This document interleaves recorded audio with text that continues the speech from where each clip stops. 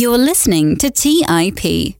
On today's show, we continue to revisit some of my favorite podcasts from the past in this Millennial Investing Rewind. If you've missed our previous Rewind episodes, we've started to reshare some older episodes that are my favorites for a few reasons.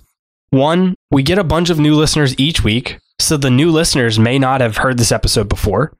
Two, even if you've been listening for a while, you may have missed this episode when it originally came out. Or three, even if you've heard it before, it can be a great episode to learn from again.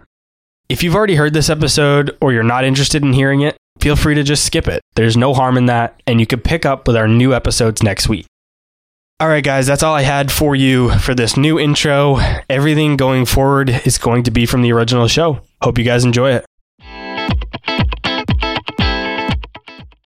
In this episode of Millennial Investing, I talk with Kevin Carter about what emerging and frontier markets are and which countries they consist of, why home country bias exists, and what investors are potentially missing by focusing only on their domestic markets, where and how to get started investing internationally, and my personal favorite part of the conversation is about how international index funds and ETFs are potentially broken.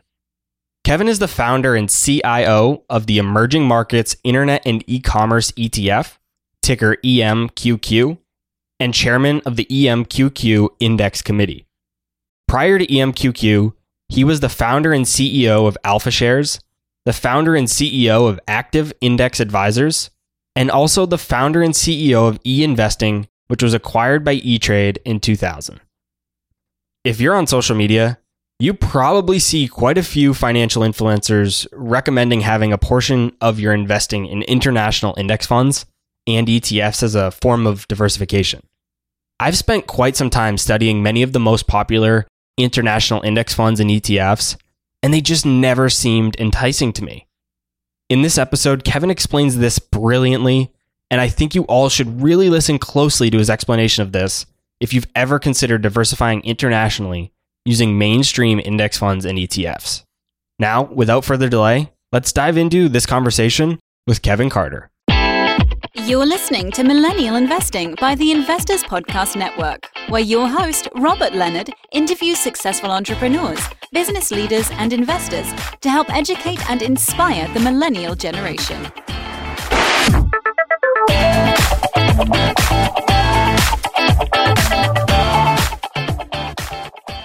Hey everyone, welcome to the Millennial Investing Podcast. As always, I'm your host, Robert Leonard, and with me today, I have Kevin Carter. Welcome to the show, Kevin. Thanks, Robert. Glad to be here. Tell us a bit about your background and how you got to where you are today. Well, I was born and raised here in the San Francisco Bay Area, and I went away to college in Arizona for 4.5 years. And then I got a degree in economics and came back to San Francisco in January of 1992. And I had one interview with an investment bank called Robertson Stephens and Company, which back in the 90s was the premier West Coast investment bank focused on technology. People used to call it the Goldman Sachs of San Francisco, but now younger people think that means the devil, so we don't say that anymore. But that's where I started, and I had one interview which lasted 20 minutes, and the first 19 minutes of that, we talked about college basketball, and then I got a 1-minute overview of the investment business. And then I was told that I could start Monday, to which I immediately responded, how can I possibly start Monday? I don't know anything about investing. And the guy interviewing me said, well, go buy this book. And he took out a piece of paper and he wrote down A Random Walk Down Wall Street. And so I went and bought that book and read it. And as you know, it's a book all about indexing and efficient markets, written by a Vanguard board member and Princeton professor. So I read that book and I showed up Monday morning at Robertson Stephens and Company in the mutual fund group, which was booming, and got into the investment business that way, which was an active operation. This was not an index-based operation, an active stock picking operation focused on growth companies. But I pretty quickly gravitated towards Omaha and so-called value investing. So that's how I started. And then I worked as an analyst for a few local investment firms. And I really wasn't a great student in college or high school for that matter. But once it mattered, I started to really pay attention and read everything I could find about investing, including the Berkshire Hathaway annual reports and Phil Fisher and Peter Lynch And so I'm an active person first.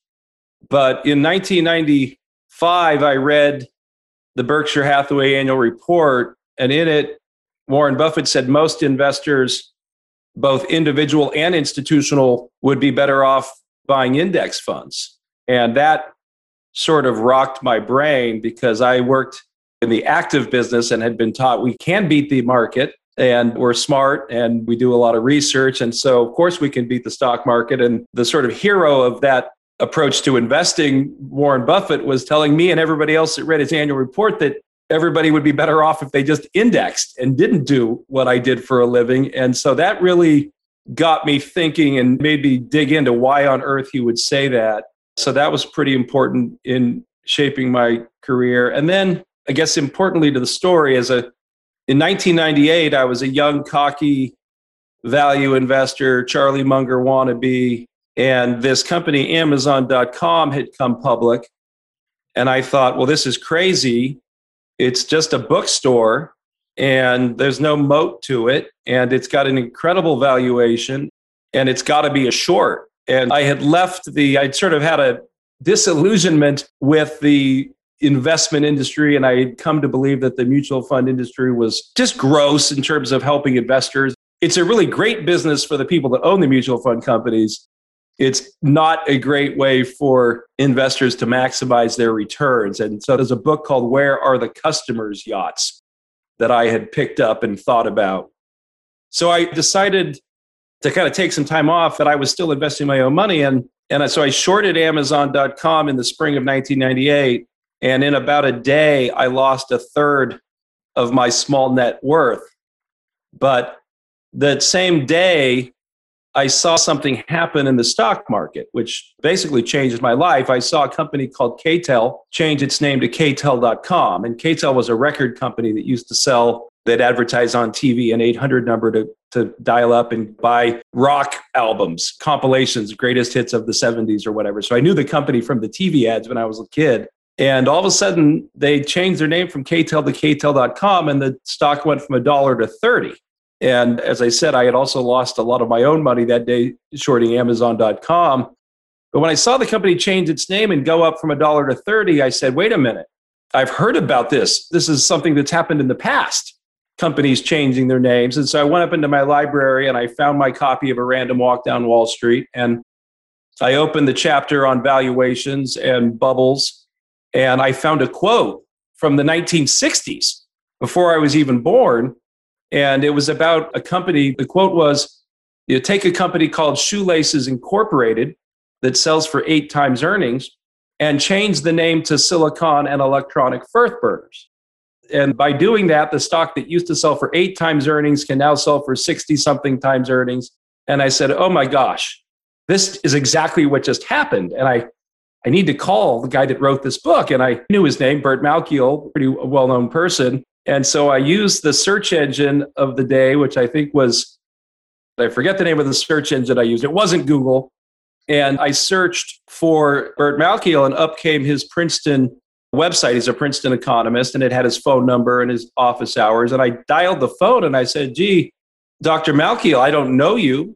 And he answered the phone himself, by the way. That was sort of surprising. I assumed he'd have a secretary or something that would answer the phone, but he answered the phone and I said, gee, Dr. Malkiel, I don't know you, but this just happened and it's right out of your book. And I told him about KTEL and the changing of the name. And he seemed very interested and asked me to fax him over a printout from Bloomberg about the story. And I did that. And we talked again on the phone and that was it. And so I met him on the phone and I thought that was really cool because he was a legend in the world of investing and his book, A Random Walk, was the best-selling investment book or one of them. And so anyhow, a year later, as I'd taken a year off and I was sort of pondering like, okay, what's the best way for people to invest? And my wife and I took a trip around South America and Africa. And I sort of just kept this little notebook and doodled out thoughts about investing and tried to just boil it down to its simplest pieces. And what I realized first and foremost is that the way to invest is to first start doing it. And do it again and again and again. Just start investing, start as whatever you can afford to invest. And, you know, when you're in your 20s, that might be $100 a month or $200 a month or maybe $500 a month. And then what you should do with that money was debatable, whether you should pick stocks like Warren Buffett or buy index funds like Warren Buffett tells you to do. But either way, the most important thing is to start saving. And the problem was back then in particular, if you wanted to save $100 or $500, the only thing you could put that money in was a mutual fund, because to buy stocks, first of all, you had to buy whole shares. Secondly, you had to buy 100 shares unless you wanted to pay an additional odd lot fee. And so a company that had a $25 stock, all of a sudden, if you want to buy a round lot, 100 shares, that's $2,500. And if you only wanted to buy 5 shares or 10 shares, the commission would be something like 20% of your money.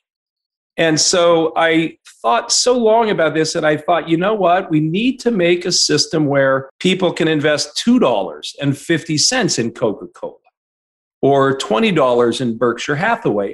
I just became obsessed with that is needed to really democratize, if you will, investing and let the little guy invest directly into stocks without having to pay some rich mutual fund manager to do it for them. So that what became my first entrepreneurial endeavor. And I asked Burton Malkiel, I called him back on the phone and said, hey, Dr. Malkiel, we talked on the phone last year and talked about K-Tel. And he said he remembered, but I have a feeling perhaps he didn't. And he's just a very nice man. But he said he remembered. And I told him about my idea and asked him if he'd be on my advisory board. And he said he loved the idea and thought it would be good for investors, but he wouldn't agree to be on my advisory board until we met.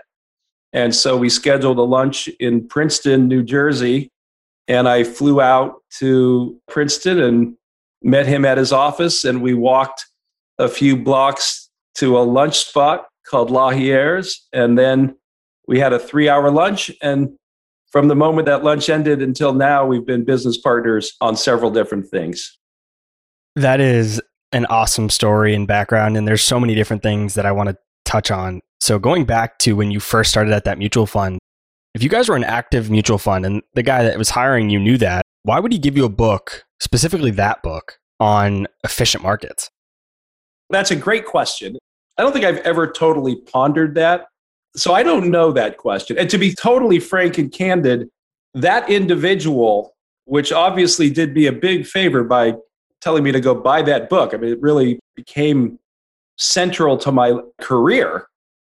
He represents everything that I despised about the mutual fund business. And so this is a great irony that the person that represented the dark side told me to buy the book that represented the force, if you will. So I don't know why he told me to do that, but he did. Likewise, I'm a big value investor, Warren Buffett follower. I've actually been out to Omaha a few times for the meeting, and I've read that annual letter where Buffett recommends ETFs. And I think most people should probably just passively invest in ETFs. But I also have a belief that individual investors can beat the market if they do their due diligence and do their research. But what I often see is that mutual funds are used as the benchmark. If you look at data that says why individual investors can't beat the market, they almost always use mutual fund or money manager data to show why individual investors can't beat the market. And I think there's a huge disconnect there because mutual funds have a lot of things about their business that individual investors don't have that make it much harder to beat the market. Was there any revelations that you had when you worked at a mutual fund versus what you can invest in as an individual investor? Well, there was lots of revelations. I mean, there was the revelation that the people that owned the mutual fund company made lots and lots and lots of money and had yachts, literally, and that performance was fleeting, or outperformance seemed to be fleeting. But that day when I read that quote from Warren Buffett in the annual report about indexing, I dove in and I stumbled on Bill Sharp's piece. The Nobel Prize-winning economist has a paper called The Arithmetic of Active Investing. And it lays out in very concise, simple terms, it's a mathematical fact that the average active mutual fund will underperform the index funds. And it's very simple. And it comes down to the fees. The average active mutual fund, between their management fees and other expenses, is still probably at least 1.5% and maybe even 2 or 2.5%, depending on the tax issues. And meanwhile, the people at Vanguard and other places will give you the universe of stocks, the index, for basically nothing. And so you've got a built-in 1.5% to 2% advantage that way. And because everybody has to own the stock, so for every active mutual fund that outperforms, there's going to be an active mutual fund that underperforms pre-fees. But when you add fees to the mix, it slides the bell curve in a way that's very simple. And it's mathematically not deniable that the average active mutual fund will underperform the index funds. It's just a mathematical fact. And so, but kind of to your question, the reason that's also true is because of diversification, right? Mutual funds, by definition, are diversified. Some of them own literally, the active funds sometimes own hundreds of stocks. And mathematically, once you own 50 stocks, you basically own the stock market. And your chances of outperforming it in any meaningful way is slim. Now, obviously, if you make a bet on one sector that's focused, you can win. But ultimately, you can certainly beat the market. I mean, just look at Tesla. There's lots of people that bought Tesla, and they certainly beat the market. I bought Tesla and beat the market. Unfortunately, I sold it many, many years ago, but on paper, I still had a great gain. But there's no doubt you can beat the market. You just can't expect to beat the market if you're using a traditional active mutual fund. Going back to when you shorted Amazon, what lessons did you learn from that? Did you learn that you can't short stocks based solely on valuation? And that's one of my big principles, is that I cannot allow myself to ever short a stock based solely on valuation, because the market can stay irrational far longer than I can stay solvent. And that's a quote I got from a book. I don't remember which book, but. Well, I'm trying to remember who said that book. But so first of all, now I'm even more embarrassed. I worked for the 3 years before I shorted Amazon.com. I worked for a group called Feshbach Brothers. And Feshbach Brothers was the premier short-selling professional firm. They had the best performing hedge fund in the country, short only, from 85 to 90 before I joined them. And now they had gotten blown up in 1991. As Joe Feshbach used to tell me, in 1991, they lost half of the money and the other half the investors took back. But they had been, before 91, they had been the top performing hedge fund, short only, and they were classic dumpster divers. They were the guys that exposed ZZZ Best Carpet, which was a high profile fraud by this guy, Barry Minkow, who's now, I think, an expert in fraud after he got out of jail. So these guys told me that over and over again. Valuation shorts, don't do that. Don't do that. And yet here I was, cocky and just convinced that there's no way that this company had a moat, that, they were first, but they're just selling books, and that's not going to work. So the lesson, so many lessons from this. I still have I found as I was cleaning out my closets over the COVID, I stumbled on my actual report I wrote for myself, where I said that this is when Amazon had a $1 billion market cap. And I think my conclusion was that any rational businessman would be happy to sell it for $200 million if they could. So I think probably the biggest lesson that carries forward is valuation and value investing historically sort of stuck on price to earnings and price to book. And the reality is that ultimately earnings are all that really matters. I mean, as Warren Buffett says, in the short term, the market's a voting machine. In the long term, it's a scale. And the thing that goes on the scale is the cash that's coming out of the operation. And so a lot of times, you'll see companies that aren't focused on that. They're not focused on E, they're focusing on G, growth. And so rather than seek to squeeze out profits, they're running into green fields, if you will, and growing their business. And so that's one thing that I very much took a while as a value investor to see and accept, that the world has become a lot more open to companies not making money, not reporting earnings that justify their valuation in the current quarter. And so that's probably the biggest takeaway. The growth is very, very, very important. And the PE is important eventually. But if you're able to keep growing, a lot of times it's more sensible for you as a long-term business owner and a long-term investor to not get focused on the current earnings. Do you think one of the reasons why people aren't as focused on earnings today is because they're not looking at it as a business owner? I think a lot of people look at it as a blip on a screen rather than that share representing ownership in the business. Because if you thought about it as an owner and you actually truly own that business, of course, as an owner, you want earnings to come out every year so you have cash flow. And if you are thinking about the stock market correctly in the way I like to invest, and a lot of people recommend, such as yourself and Warren Buffett, you should think about it that way. Do you think that piece is missing today? It's totally missing. I mean, that is a huge problem. And that's it. You are buying a company. You are an owner of whatever stock you buy. And I can't recall it with any kind of precision, but the best piece about this is Mr. Market, which I think that comes from Ben Graham, but maybe via Warren Buffett. But the Mr. Market concept's very important. And the idea is, simply is that you're a business partner with the stock market or Mr. Market, and he's very irrational. He's a very emotional business partner. And every day he's willing to either sell you his piece of the company or buy your piece of the company. But you own part of the company, and understanding that is very important. But I think the counter of that is that as a business owner, you should be thinking long term. But the problem is, I think a lot of investors in the stock market don't think long term.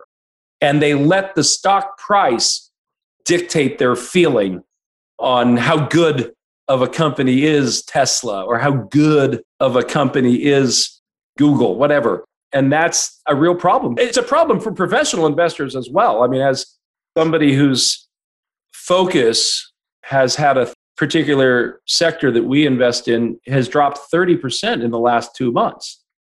And so we have lots of people, phones ringing, and people are nervous and want to know why the market went down. And they lose track of the fact that we're still up significantly over the long term and had the best performance of everybody in our category last calendar year and the calendar year before. But people, they see that what Mr. Market's doing, even if it's just a month or 2 month period, and they forget that this is in its best, purest execution by an investor, this is a 10, 20-year time frame that you should be looking for. I mean, the long-term focus is so important for investors, but it's so hard for them to stay locked into that, especially when they can see the prices going up and down, and in particular, down is the problem with them usually. Let's take a quick break and hear from today's sponsors. The national sales event is on at your Toyota dealer, making now the perfect time to get a great deal on a dependable new SUV.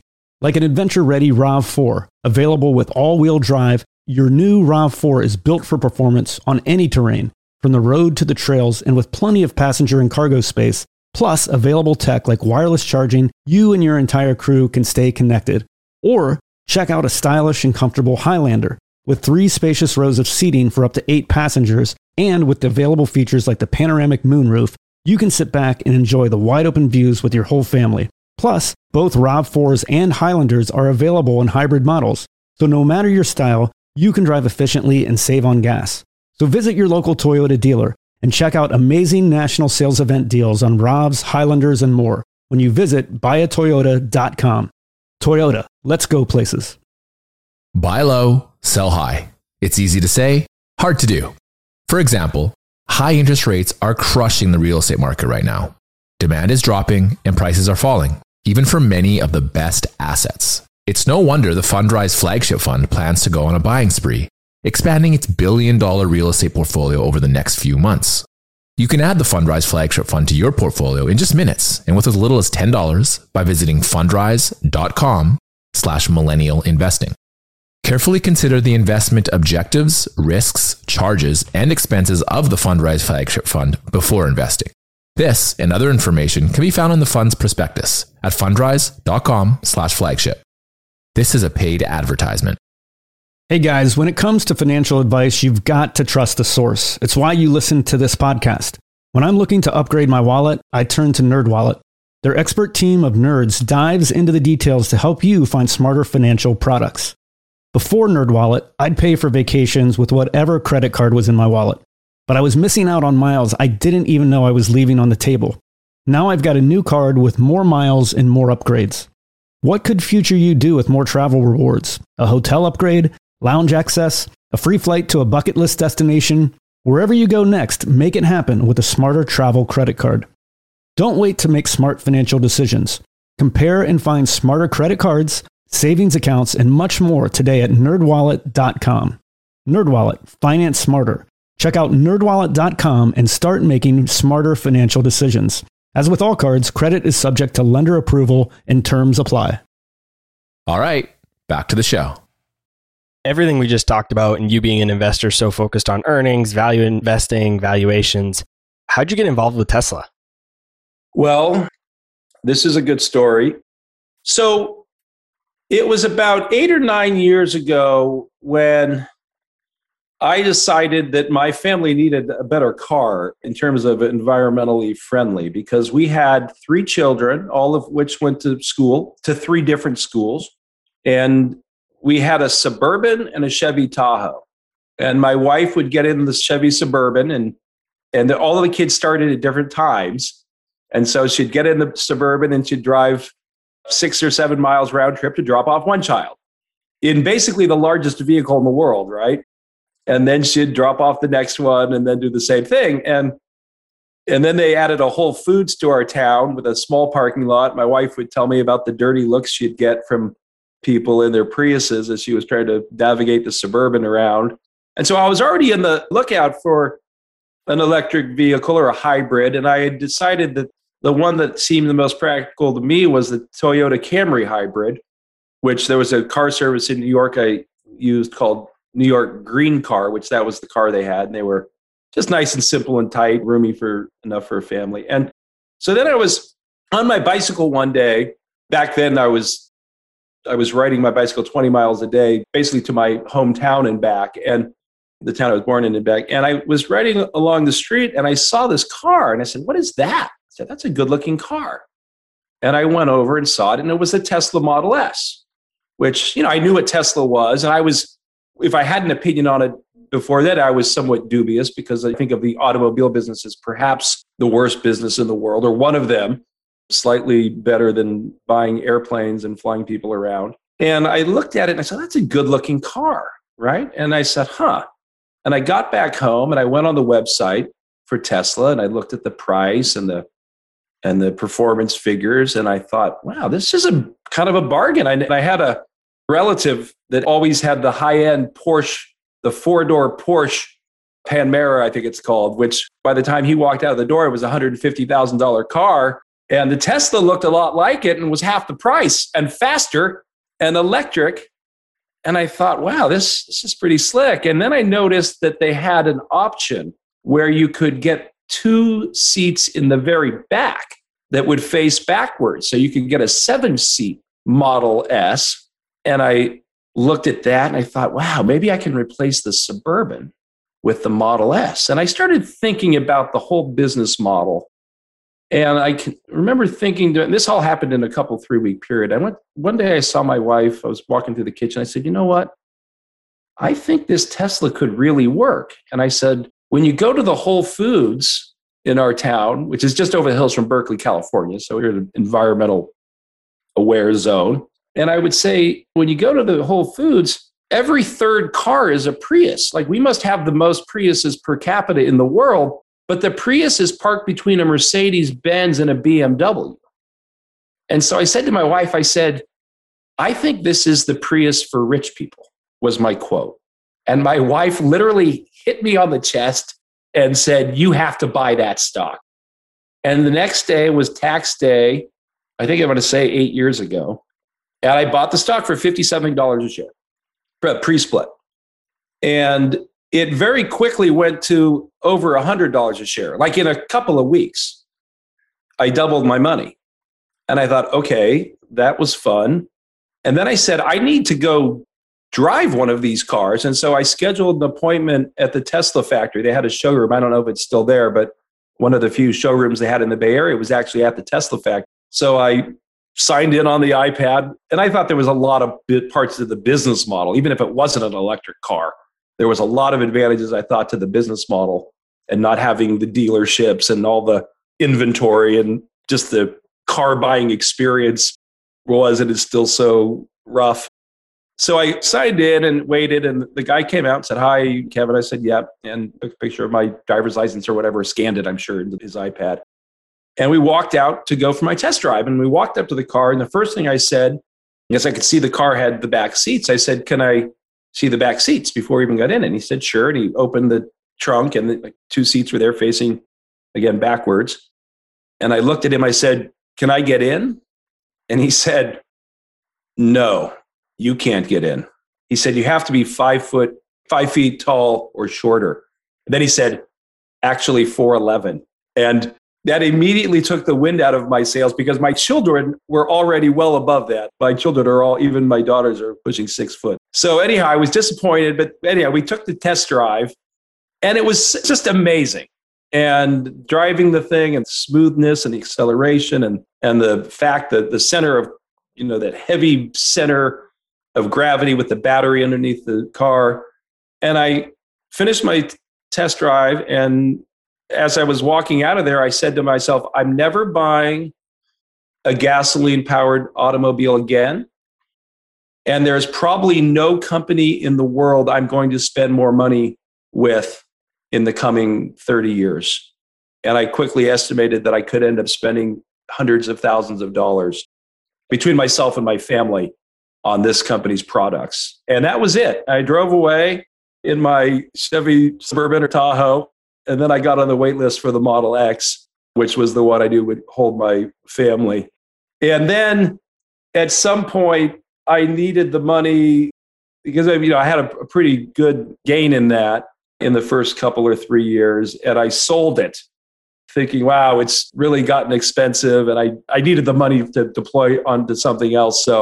And I have calculated how much money I left on the table, and it makes me nauseous. But that's how I got involved with Tesla. And I'm a huge supporter of it. And actually, there's a lot of problems with this ESG meets investing thing, not with the idea, but with the way that it was playing out and it's not resulting in the outcomes I think people are hoping.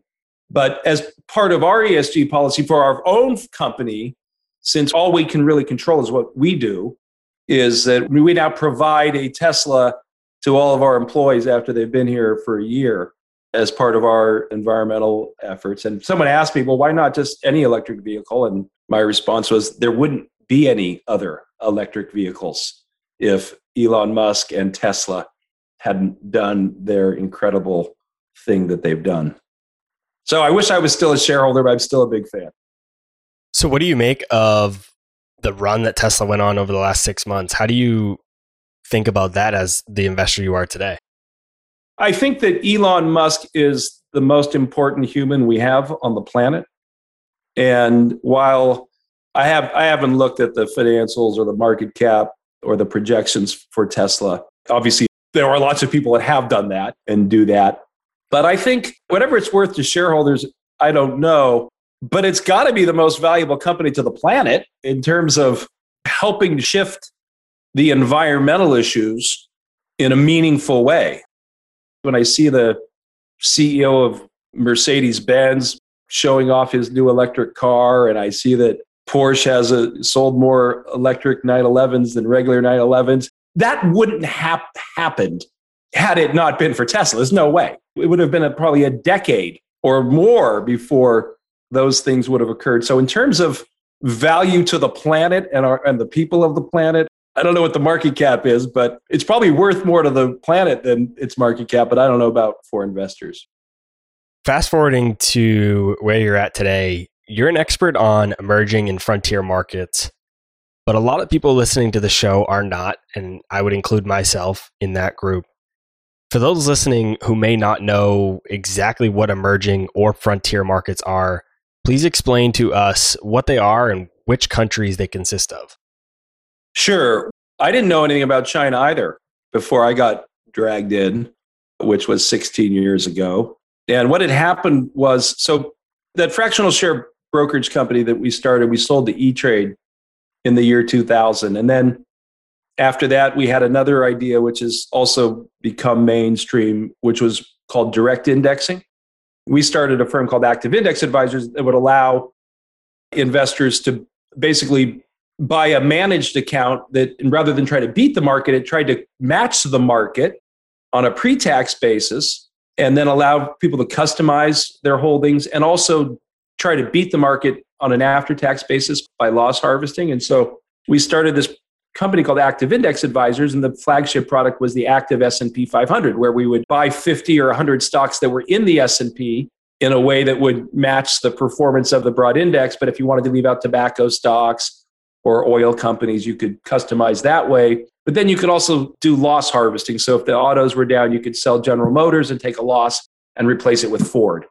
And so at the end of the year, you'd have the same pre-tax return as the index, but you could beat the index on an after-tax basis, which has worked extremely well. There's one way you can easily beat the index. It's to copy the index and do loss harvesting. We sold that company to Natixis at the very end of 2004. And at the same time, a few months before we sold it, Google went public.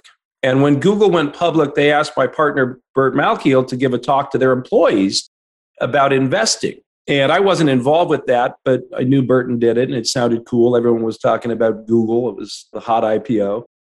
And a few months later, a guy from Google called me and said, hey, I heard about this Active S&P 500. I want to invest with you. And I said, well, great.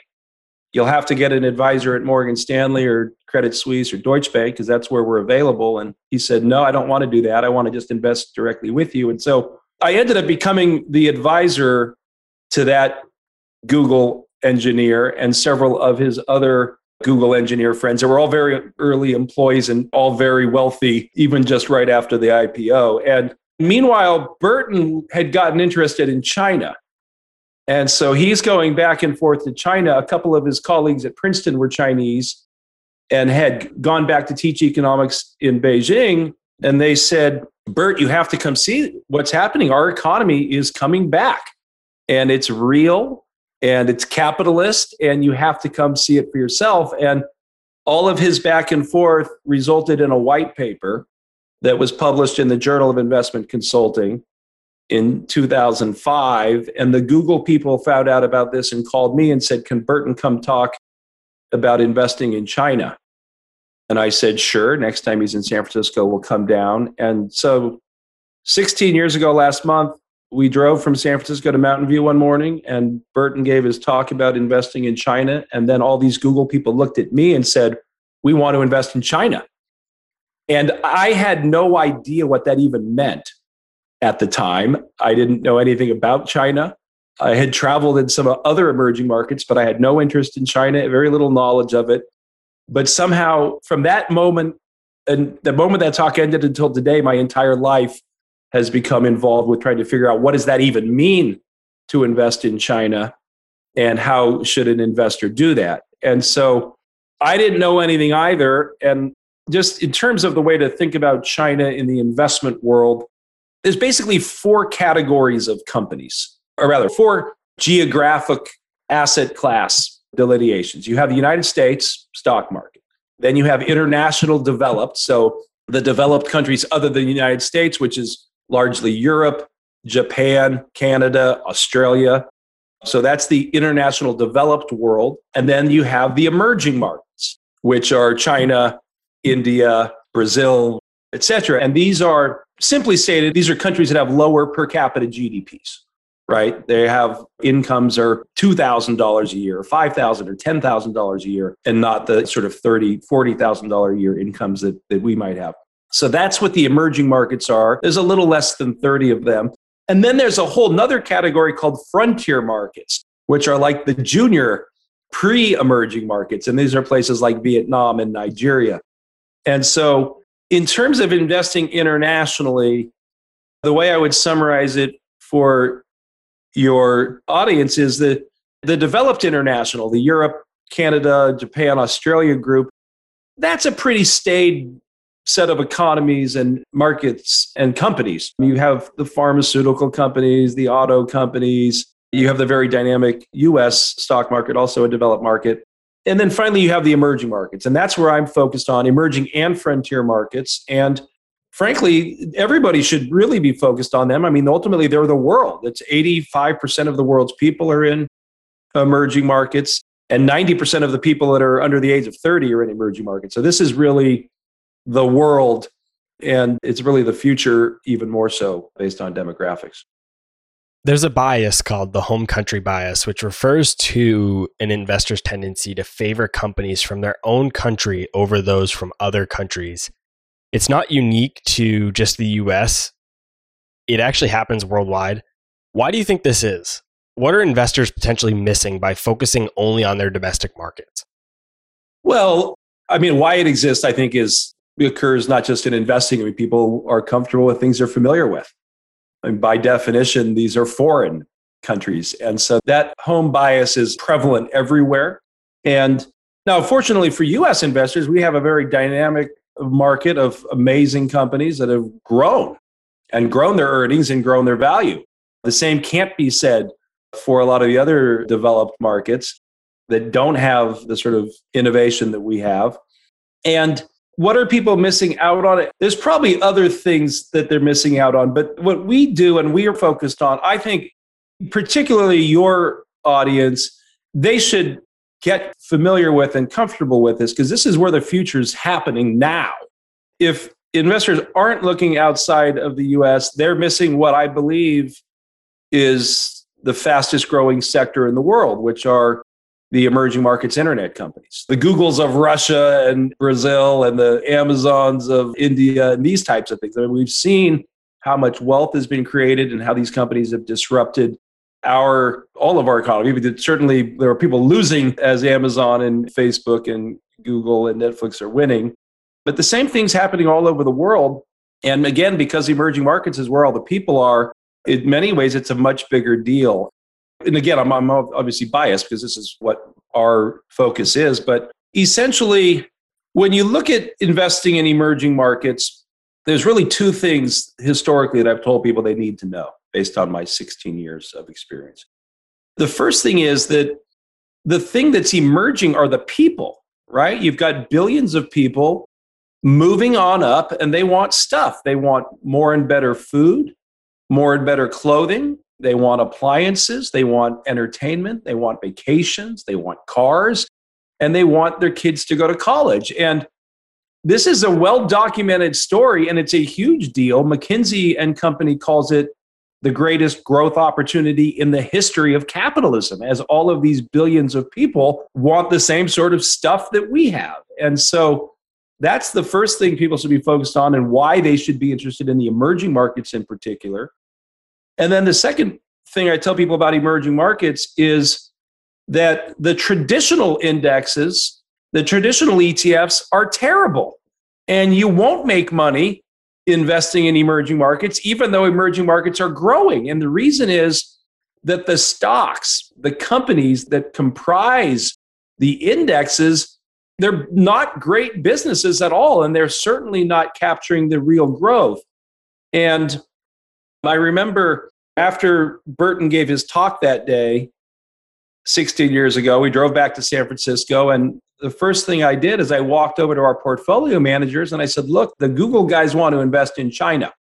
Give me a list of all the companies in the China ETF for iShares, which has the ticker symbol FXI, because I assumed that for the Google people, that's what we would use. And before they gave me the list, Burton pulled me aside and he said, look, when you look at the list of all the companies in the China ETF, you're going to see that most of them are Chinese government-owned banks and oil companies. And I said, yeah, I've heard about this. And he said, let me give you an example of how these companies work. And the example was, you've got a Chinese manufacturing plant with 15,000 employees. And it's been losing money for a decade, and it's about to run out of money again. And so the management team goes across town to the Chinese government-owned bank and says, hey, we need more money. Now, a normal banker would say, no, you can't have any more money. You didn't pay us back the last money we loaned you, so you're basically bankrupt.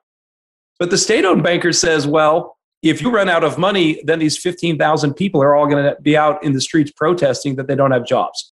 And so the bank makes another loan. And when Burton gave me that example, it made me literally nauseous inside, because with my simple Omaha brain, earnings equals value, and the growth of earnings equals the growth of value. And if you're telling me the people that run these companies don't care about that, why would you invest in them at all? And in the case of the China index, it was over 80% government-owned banks and oil companies, and it was less than 10% in the consumer stocks.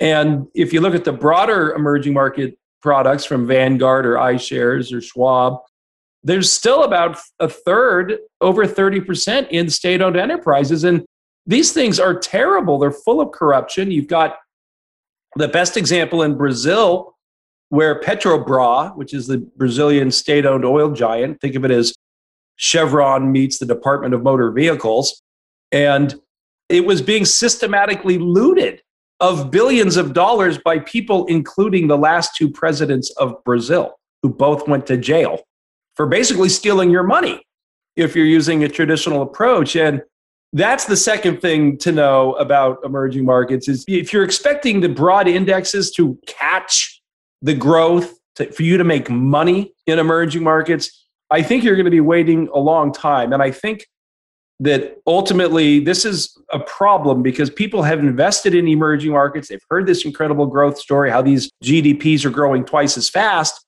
And for the last 14 years, if you invested in the broad emerging market index 14 years ago, you just got back to break even in the last few months. So you've got nothing. So you've had all this growth has happened, but investors haven't made any money. And it drives me crazy when I see, which I see over and over again, emerging markets have become the biggest value trap in the world because I see a chief investment officer every month or two from some big firm will say, we are very bullish on emerging markets. Look how cheap they are. The PE is 12 or 13, and the S&P 500, it's twice as expensive. The PE is 24 or 25, so it's half the cost of the S&P, and the economies are growing twice as fast. So I've got twice the economic growth, half the valuation. How can that not be a bargain?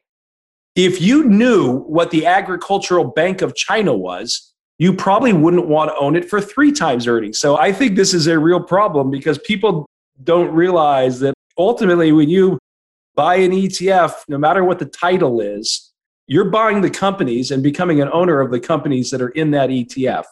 And if those companies are not trying to grow your value, or in the case of emerging markets, if they represent the legacy economy, the corrupt government-owned economy, you're not going to make any money. And so you really need to be focused on where the real growth is and get more precise in your allocation. And that's where the consumer is in emerging markets.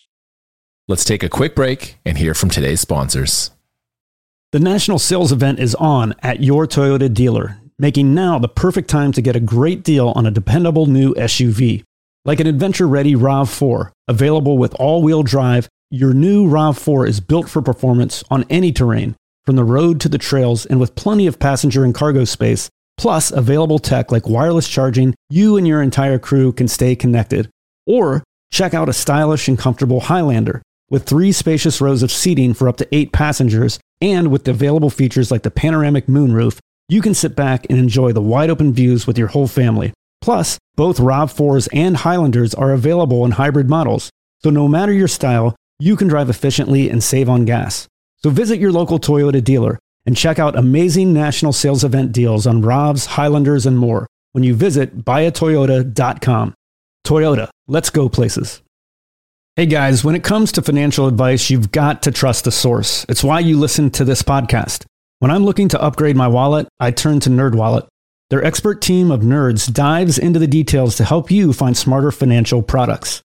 Before NerdWallet, I'd pay for vacations with whatever credit card was in my wallet. But I was missing out on miles I didn't even know I was leaving on the table. Now I've got a new card with more miles and more upgrades.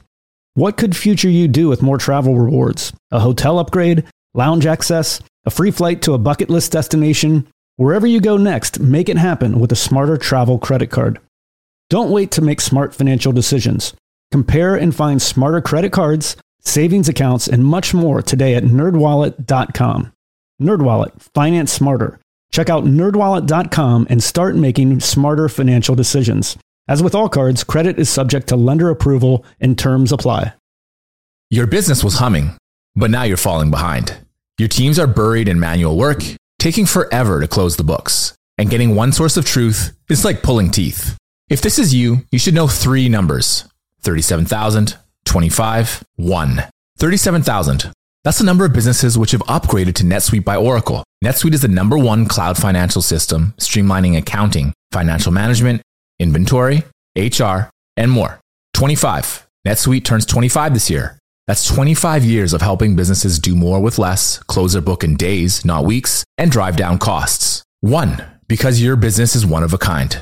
So you get a customized solution for all of your key performance indicators in one efficient system with one source of truth. Manage risk, get reliable forecasts, and improve margins. Everything you need to grow, all in one place. Business owners know the power and simplicity of using one tool for things such as scaling up their business, adopting new business models, and easily viewing real-time analytics on one interface. NetSuite offers the unprecedented ability to make all this possible. Right now, download NetSuite's popular KPI checklist, designed to give you consistently excellent performance, absolutely free at netsuite.com/mi. That's netsuite.com/mi to get your own KPI checklist. netsuite.com/mi.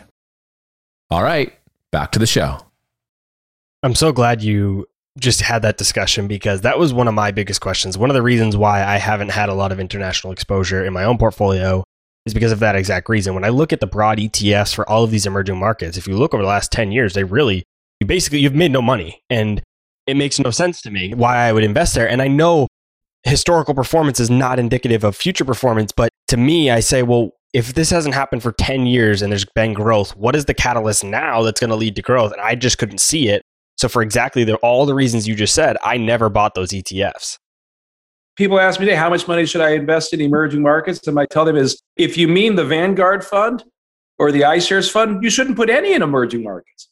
What I concluded after my first 8 years was that investors in emerging markets should do what we call emerging markets 3.0. And it's a concept that I lived. I didn't call it that. I stumbled on a blogger that covers endowments, and he wrote a white paper, and I knew exactly what he was talking about because I had lived it. And so from the moment that talk ended 16 years ago, first thing we did was Burton and I launched a number of China ETFs with Guggenheim Partners, which are now owned by Invesco. But I spent most of my time in New York City and Boston with a couple dozen of the biggest family offices and foundations and endowments, including several of the Ivy League endowments. And I watched how they were evolving their approach as they increased their allocation from small to medium to large, sort of over 10%. But then when they get to that 3.0 version, the 10, 12, 15% allocation, they don't just buy the index because they've seen that they haven't made any money in that. They've seen people go to jail. They get a little bit more precise. And so the best example of this was Yale University, David Swensen, who recently passed away. He took a Chinese kid that was an analyst for the endowment and said, here's $50 million. Go back home and find some good growth investments for us. But most investors weren't David Swensen and didn't have $50 million to deploy. And so what I told people was, look, this is easy. The way you want to invest in emerging markets is you want to buy the emerging market consumer sector, right? That's what's emerging. The people, they want stuff. You invest in the stuff that they want. And that was easy to do because there's an ETF that tracks the emerging market consumer sector. It owns the 30 largest emerging market consumer stocks, and it has the ticker symbol ECON, ECON. Now, I have nothing to do with that fund. I never knew anybody that worked at that fund, but I knew it existed. And so when people would ask me, what's the best emerging markets ETF? I said, Econ. And it was about 7.5 years ago that I decided I had lost my way as an investor. I was this young, cocky value investor, Charlie Munger wannabe, but somehow I got mixed up with this Vanguard guy at Princeton. And now I build Chinese index funds for a living. And I've obviously lost my way. And I need to get out of this because I'm getting older every day and I want to do my stock picking. And so I told the Guggenheim people I would support their efforts, but I was going to set up my own investment partnership, which I modeled after the original Buffett partner. And once I had it all organized, I opened an account and put my own money into it. And I bought 5 stocks, all 5 of which were parts of this emerging market consumer story. And after a few days, I thought, well, I should at least go around town and see if any of my friends want to invest in this partnership with me. And so I scheduled some appointments. And the morning of those meetings, I made a few slides to show the people I was going to be meeting with. And one of the slides was a list of the 5 companies that I had invested in. And the first 3 companies on the slide were all part of the emerging market consumer ETF. They were 3 stocks trading in Hong Kong, Want, which is like the Nabisco of China, branded crackers and snack foods. The second and third companies, sportswear companies trading in Hong Kong, Li Ning and Peak Sports, which you can think of as the Reebok and Converse of China. So those were my first 3 stocks, all of them in the database called Consumer, and all of them part of the emerging market consumer ETF. But then I had 2 other stocks that I had invested in that weren't in the emerging market consumer ETF, but they were clearly plays on the emerging market consumer. They were put in the database as technology companies. The first one traded on the New York Stock Exchange was Wuba, WUBA, which is the Craigslist of China. And then the 5th and final company trading on the NASDAQ is called Mercado Libre, MELI, which is the Amazon and PayPal of Brazil and Mexico and every other country south of our border. And after I made that slide, I looked at it and I thought, well, the first 3 companies, the consumer companies, are great. They're growing at 15 or 20%. I think they each have a moat in form of brand equity, to use a Buffett term. And the management owns the same stock that I own, and at least I can expect that they are wanting it to be worth more. But then I looked at the 2 other companies that weren't called consumer companies, even though they obviously were. They were growing at 100% and had incredible margins. Wuba had a 94% gross margin, which is where I look for moats, and that is still by far the highest gross margin I've ever seen. So these companies were growing 7 times as fast as the regular consumer companies. They had incredible profitability. And while the PE multiples were higher, the PE multiple divided by the growth rate, the PEG ratio, which is the only multiple investors should care about, the PEG ratio was in fact lower than the consumer companies and quite reasonable. And I just remember thinking, these are the 2 best companies I own, and they're not even in this emerging market consumer ETF I tell people to buy. And that was it. I had that thought. I drove around town and I had a few meetings and got some checks. And I was on my way back home and I was at a stoplight and my phone rang. And it was a friend of mine with a 3-year-old daughter. And she said to me, "What's the best emerging markets ETF for my daughter's college fund?" I started to tell her to buy Econ because that's what I always told people. But then a light bulb magically appeared above my head. And I said, wait a minute, the best way for investors to invest in emerging markets for the long term doesn't exist. And I drove right back to my office and started to organize EMQQ that afternoon.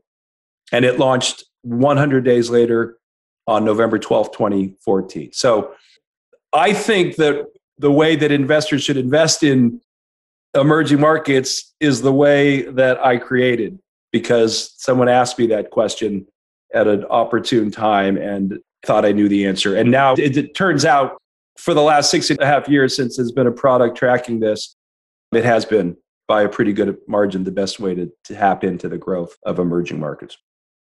I actually just had someone who listens to the show send me a DM last week on Instagram and ask me if he should focus on his home stock market in Australia or if he should invest in the US. He went on to tell me he's a newer investor and wasn't sure where or how to start. For someone like this, whether they're in Australia looking to potentially invest in the US, or if they're in the US and they're looking to potentially invest outside of their country, where do they get started? How do they even get started? First of all, I've become quite radicalized in my thinking about this, how investors should approach their asset allocation. How much should they have in their own country? How much should they have in bonds, right? And this whole idea of modern portfolio theory and the making of pie charts and asset allocations, I'm rejecting all of it now. A lot of this has happened just in the last year, but any young person, and let me also say, I'm obviously, this is self-serving and I am in a position of conflict. But I've become quite convinced that any young investor who has 5, 10, 15, 20 years time frame have a meaningful part of their investment portfolio in the emerging market internet companies. And I think that while they will be more volatile, this is where the growth is. And so I don't know, I'm sure there's wonderful companies in Australia. I'm sure there's some wonderful growth companies that will be worth a lot more in 5 years and 10 years. I know there's some wonderful growth businesses in the United States, and I'm sure there's wonderful growth businesses everywhere. But the emerging markets internet group, I believe, is the fastest growing sector in the world, not just today, but ever in terms of public companies. Because what's happening in the world is this. So when I got that call, as I mentioned, from my friend about 7.5 years ago, I answered it on my iPhone. That was a pretty new device in my life 7.5 years ago. I had an iPhone, but it had only been in my pocket for a couple of years. And I was already seeing how it was changing my family's consumption. Like back then, my family used to go to the Target store 4 times a week, which was easy to do. It's only a few miles from our house, and we have a car, and the roads are paved. But all of a sudden, these brown trucks started showing up in front of my house once a week, and then twice a week. And now, before the coronavirus came to town, my family didn't go to Target anymore. And the trucks were in my house, 20 times a week, dropping stuff off. So if you think about how the smartphone has changed our consumption. But remember, I had a computer for 20 years before I got a smartphone. So what EMQQ represents is really 3 mega trends, 3 of the most powerful themes in the world in one easy group. And so all of those billions of consumers are getting their first computer ever. And it's not on their desk, and it never will be. So the first mega trend is 85% of the world's people wants the same stuff we have. The second mega trend is called the computer, but it's in the pocket and it doesn't have an Apple logo. We're talking about $60, $80, $100 Android-based smartphones are bringing the computer to the world for the first time. And they're bringing with it the third mega trend, which is another thing that we take for granted, something I've had for 25 years here in San Francisco called the internet. So I had internet access in the Marina District of San Francisco in 1995 on a telephone line. And now the internet shows up wherever I am. Well, most of the world never got wired. And so you have this once in a lifetime generational confluence of these 3 mega trends, billions of people getting a computer, getting the internet. And importantly, because the consumption infrastructure in the emerging markets is by definition undeveloped. And when I say that, the consumption infrastructure, I'm talking about bank accounts with debit cards. I'm talking about TVs on the wall with 1,000 channels.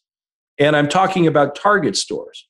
Because the emerging markets don't have those things like we do, they're leapfrogging past us and going to the cutting edge of consumption in a digitized fashion. And this is a very big deal. And as I said, this sector, I'm not 100% sure of anything in the world, but I've offered a $100,000 reward to hundreds of CFA members. I've probably given close to 100 presentations to the CFA societies around the world, and I've offered cash rewards. I've asked everybody I know that's smarter than me and older than me if they can think of a sector that's ever grown this fast, which, by the way, the average revenue growth for the sector for the last 11 years annually was 37%.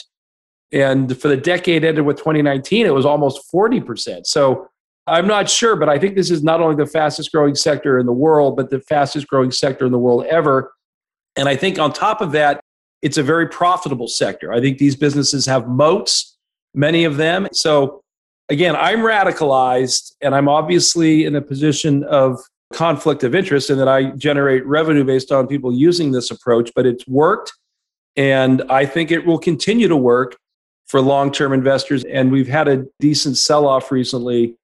And I think that the PEG ratio is now down again below 1. So I don't know if I went off in the wrong direction, but I can't speak for the opportunities in Australia versus the US, but I can tell you there is one very large opportunity that I think any young investor should be focused on. And it's the same kind of things we've seen in our own lives with Google, with Facebook, with Amazon. It's everybody else in the world is doing the same thing with their localized versions of those things. One of the biggest concerns a lot of investors have when investing internationally is fraud and accounting standards. Since China has been growing so rapidly, it has grown in interest from investors, but there are concerns of fraud there frequently. We recently saw the fraud with Luckin Coffee, or the Starbucks of China. That's not to say that fraud doesn't happen domestically as well, because of course it does. We've seen quite a bit of it here in the US too. But it seems to be more of a concern when investing internationally. How do investors combat against this when investing internationally? Okay, so let me first say, as I mentioned earlier, the biggest problem in emerging markets are the state-owned enterprises, which have all sorts of corruption, maybe not outright, maybe not fraud in the way you're thinking, but they definitely have problems with governance. Let me say this, as regards to the Chinese companies and the Chinese, anything Chinese, people have, I think, too strong of skepticism and suspicion around whether or not you can believe the numbers, whether it's the GDP numbers or the accounting of the publicly traded companies. And this is a big problem. And let me tell you how to think about this. So in terms of the internet companies, another reason why I think investors should feel very comfortable with the emerging market internet sector is that most of the companies in the EMQQ index trade in the United States on the New York Stock Exchange or the NASDAQ. And the reason is this. These companies, they're getting started by local entrepreneurs like Jack Ma at Alibaba, but they're getting funded by professional US institutional investors. They're getting funded by Harvard and Stanford and Yale's endowments. They're getting funded by US corporate investors. Jerry Yang led $1 billion investment into Alibaba, which turned into $50 billion. In my very favorite personal story from the last couple of years, Berkshire Hathaway bought 5% of a Brazilian fintech company called Stone, which went public on the NASDAQ and is part of the EMQQ world. So the point is, these companies have very good corporate governance because of the capital formation process they've gone through. So in emerging markets where your biggest problem is corporate governance and people going to jail, like the last two presidents of Brazil and the last president of Korea, you can actually sleep better at night. These companies, on an absolute basis, they have very good corporate governance. And on a relative basis to things like Petrobras, I think they have fantastic corporate governance. Now, in the case of the China companies and the distrust around China, let me tell you what we have. And I spent a couple of weekends last year during the lockdown going through every single Chinese company listed on a US exchange, because you may know that there's this effort being made to, quote unquote, delist Chinese companies from the US stock exchanges. And that was signed and passed, signed by the president and passed in the fourth quarter, but it was first passed by the Senate in May. And when it passed, I watched the press conference from the senator that sponsored it. And he said, we just want Chinese companies to play by the rules. And all the other companies play by the rules, but the Chinese companies don't play by the rules. And so I had two questions immediately. What rule are we talking about, and who in the world is in charge of enforcing the rule? I mean, it doesn't make any sense. You're saying that Chinese companies are just showing up at the New York Stock Exchange and saying, yeah, we're not going to follow the rules. We're just going to start trading here. Like, it didn't make any sense to me. And so what turned out was that in 2002, almost 20 years ago, we put in place an organization called the Public Company Accounting Oversight Board. And the reason it got put in place is because Enron, which was considered the most respected company in the United States for 2 years in a row, according to Fortune magazine, turned out to be a big accounting fraud. So one of our leading companies was a big fraud. We passed Sarbanes-Oxley and created the PCAOB. And one of the things that they were supposed to be able to do was to review the audit notes, the paperwork associated with the audits of any company that trades on a US exchange. And as it turns out, there's 3 countries in the world that don't allow that: France, Belgium, and China. So I don't know what's going on in France and Belgium, but I do think it's ironic that Anheuser-Busch, which is about as red, white, and blue as you get, they are also on the list of companies that would be delisted if they don't comply, because they're technically a Belgian company now. But in the case of the Chinese companies, there's about 150, maybe 200 companies. And I went through every single one of them. And the way to think about the Chinese companies, the Chinese stocks in the United States, you've got three groups. The first group is the state-owned enterprises, the Chinese banks and oil companies and phone companies. And you don't want to invest in those anyhow, but those are the reason that these rules were never enforced, because those companies, including the Chinese state-owned oil companies, were already trading on the New York Stock Exchange when we passed the bill 20 years ago. And the lobbyists went to Washington and said, look, the Chinese government is not going to let you come in and review the audit of the Chinese government-owned oil company. And so we didn't enforce our own rule for 18 years, which frankly gives me more questions about how we operate than the veracity of Chinese accounting. But the state-owned enterprises, those are the reason we didn't enforce the rule. You don't want to invest in those at all. The next group of companies trading on the NASDAQ or the NYSE are what I would call the real Chinese growth companies. There's about 50, maybe 60 of these companies now. Most of them are internet companies, and they're part of EMQQ index, Alibaba, etc. And of those 60 real Chinese growth companies, there are a couple dozen or maybe less than 20 non-internet companies. There's some education companies, there's a REIT, there's some healthcare companies, and yes, there was Luckin Coffee, which was, as you know, a super turbocharged growth competitor of Starbucks. And that was a real company, but it did get ahead of itself, and they did manufacture a few $100 million in revenue, and that blew up in their face, and the stock got crushed and delisted, and investors lost some money. So that happens. The reason we have Sarbanes-Oxley and the PCAOB is because the most respected company in the United States was a huge fraud. So that's happened. It will happen again.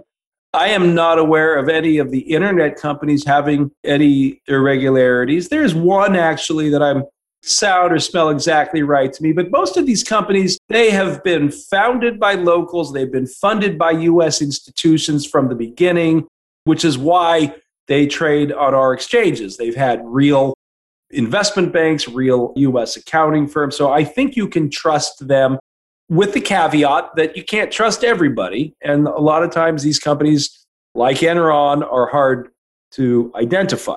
Now, the third group of companies is where the problem is. So when you get past the top 50 companies, which are the state-owned enterprises and the internet companies, then you get to the 100+ Chinese penny stocks.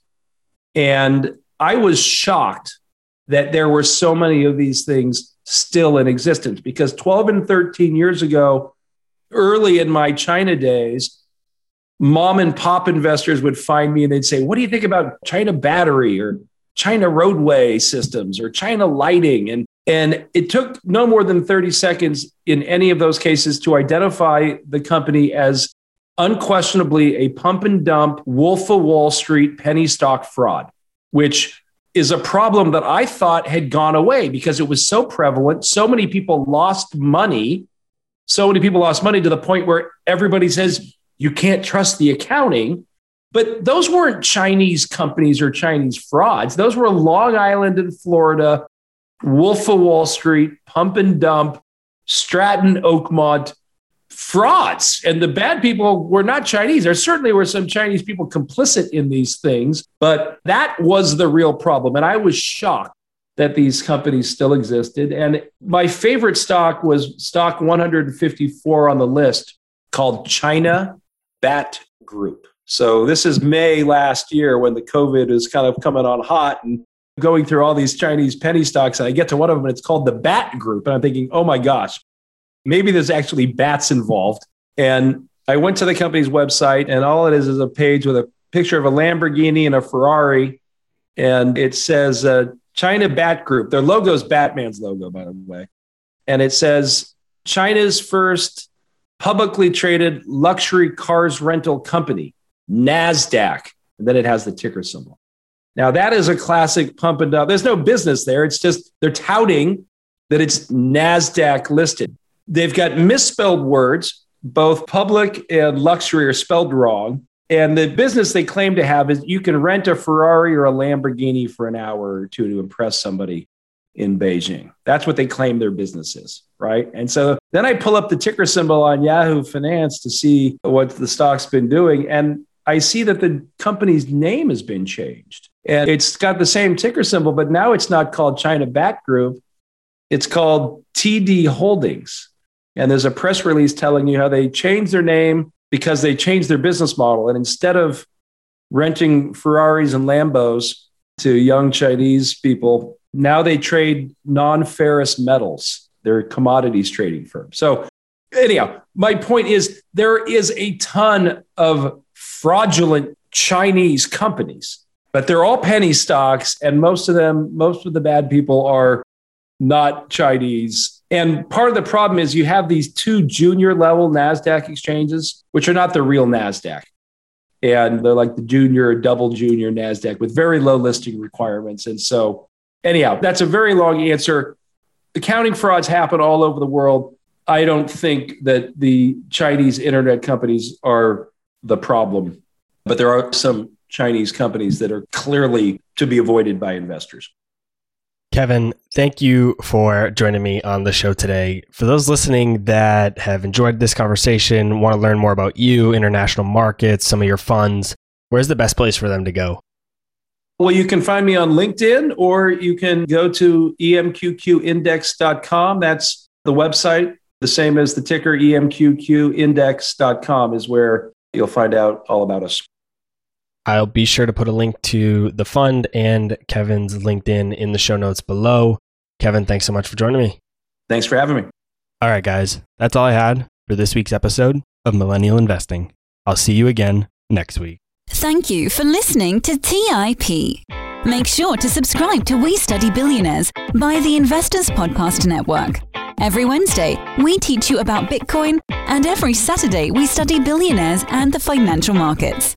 To access our show notes, transcripts, or courses, go to theinvestorspodcast.com. This show is for entertainment purposes only. Before making any decision, consult a professional. This show is copyrighted by the Investors Podcast Network. Written permission must be granted before syndication or rebroadcasting.